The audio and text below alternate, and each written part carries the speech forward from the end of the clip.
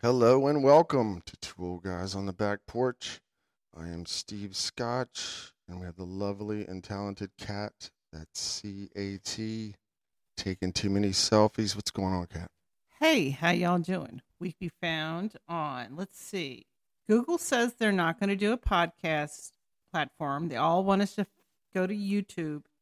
You're not going to see the two of us on YouTube, Boo, Google. but you can see us on Audible, uh, Apple Podcasts, and all your other premier podcast platforms. Uh, Today, we're going to shout out two European cities that seem to like us a lot. One is Messina, Sicily, Italy. Messina was known to be the capital of Sicily. And the region was very powerful, a lot of trade going on, very busy port there in Sicily. Our other town is Norit, France. Norit is the center of insurance industry and commercial services. It's a market town, agricultural productive, in neighboring farmlands. Giving y'all a round of applause.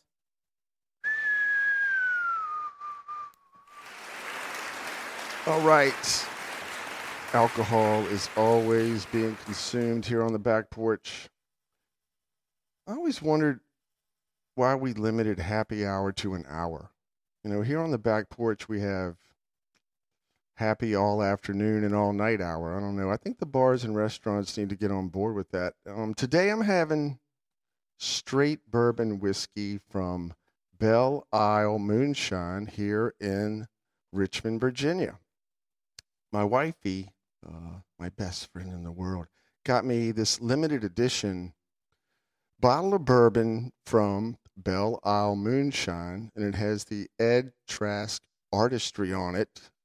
There was only 5,921 bottles produced of this batch, and wifey got bottle number 921, which is kind of weird. Ed Trask was the drummer for a band here from Richmond back in the day called Avail. Avail was very popular up and down the East Coast. It was like late 80s, into the 90s. Right. I saw them in a basement one time. They kicked ass. So anyway, wifey got me this fifth of bourbon from Belle Isle. It's 107 proof, but it's very smooth. It is. It's kind of kicking my butt. We'll see what happens later. Kat, what you got? When this comes out, will be the Thursday before Super Bowl. And I don't know if Girlfriend's going to be up in the luxury suite, but this is Taylor Swift's favorite drink. It's called the French Blonde. It's 2 ounces of Le Blanc, 2 ounces of grapefruit, an ounce of gin, a half an ounce of elderflower, and like a teaspoon of lemon juice. It's pretty good. Called a what? The French Blonde. Wow, she wished. All right. It sounds sweet like you, babe, and Taylor. Thanks, doll. All right, today we're going to look at the oddity of leap year. And here in 2024, we do have another extra day added to the year. Another day we can party, another day we have to go to work. Just another day to do what you want.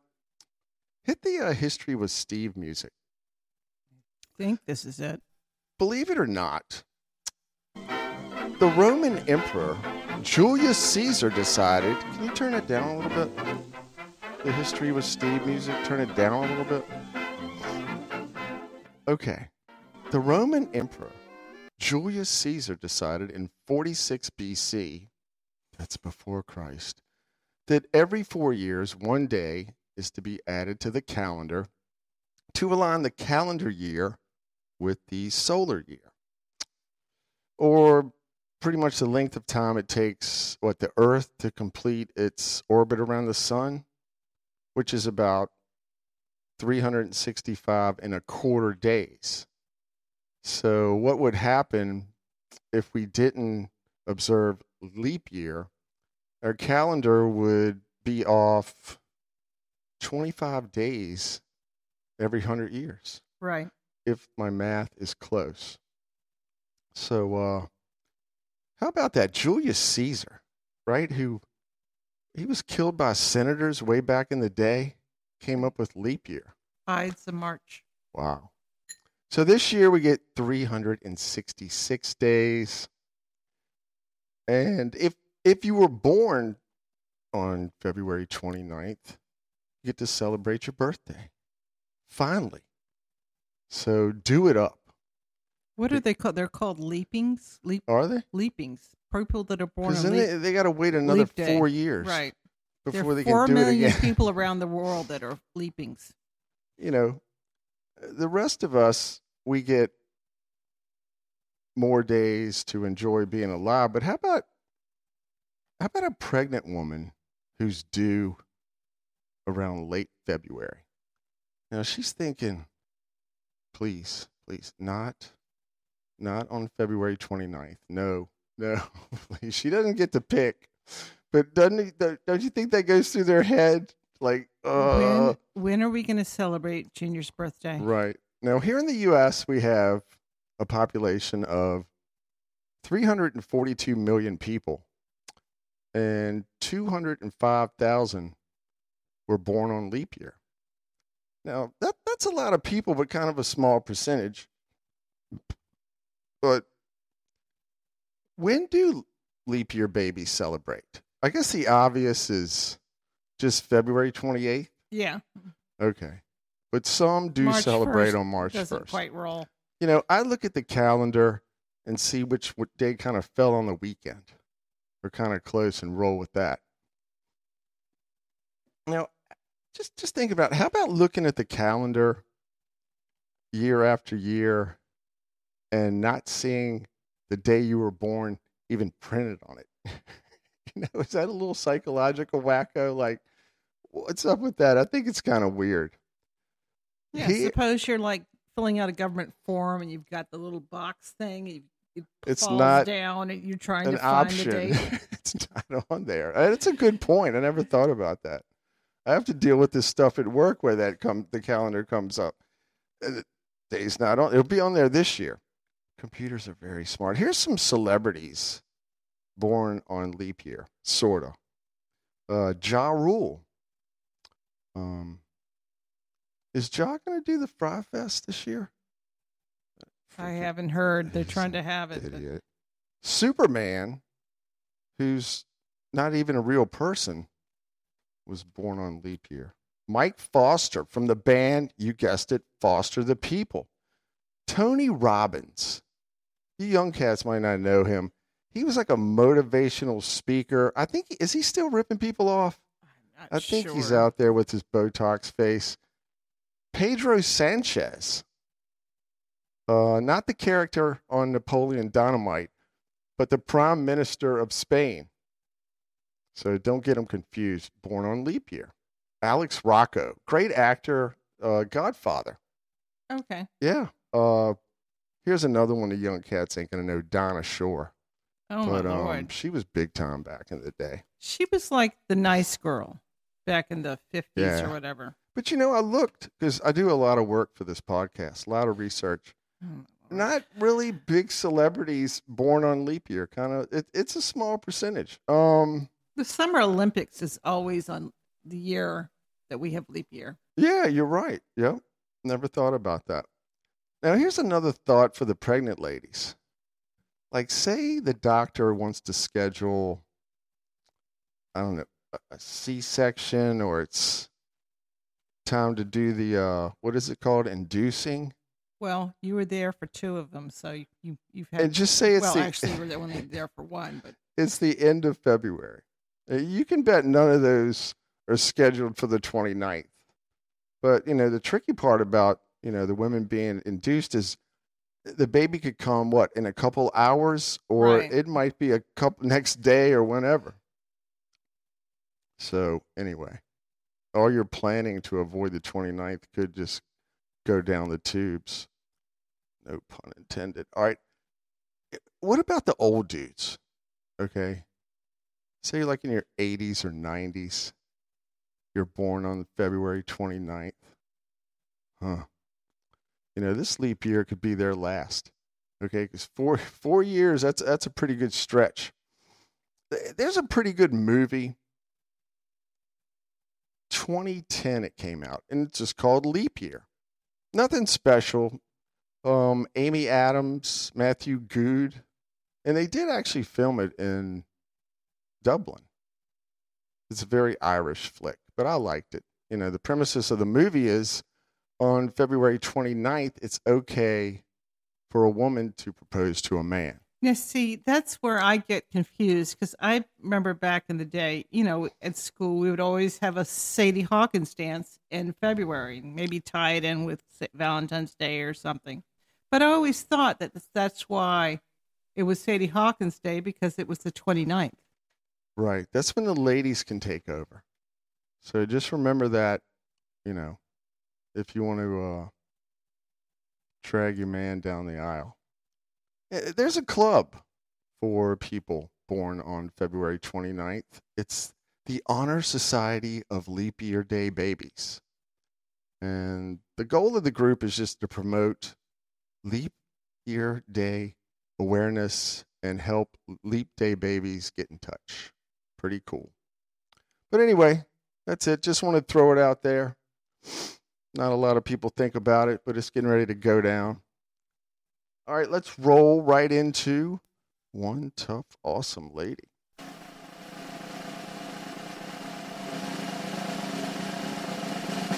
Sarah Thomas, 50 years young, from Pascagoula, Mississippi.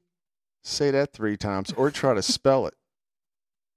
Not Mississippi, the Pascagoula I would part. think that would be an Indian name. Gotta be. Sarah Thomas, first woman to officiate a major college football game, a college bowl game, and was hired as the first full-time female official by the NFL, which was in 2015. Way to get with the times there, NFL. And Sarah Thomas, she was a hell of an athlete on her own. Ruled in softball in high school, got a basketball scholarship, was an academic All-American at the University of Mobile. You don't really hear that word anymore, academic, mentioned anymore in college athletics. And Sarah did it the hard way. She officiated high school games, officiated in the Conference USA, worked her way up the ranks into the NFL. And in one game in 2016, Sarah she just got knocked out on the sidelines and hurt her wrist. It was broken. And she just rubbed a little dirt on it and finished the game. You go, girl. Sarah was on the officiating crew for the Super Bowl 55, Right. I think it was, in 2021. Now, this isn't her only gig. She also does marketing for a at-home hospice group in Pascagoula, Mississippi. Very awesome lady. And that makes Sarah Thomas one tough, awesome lady.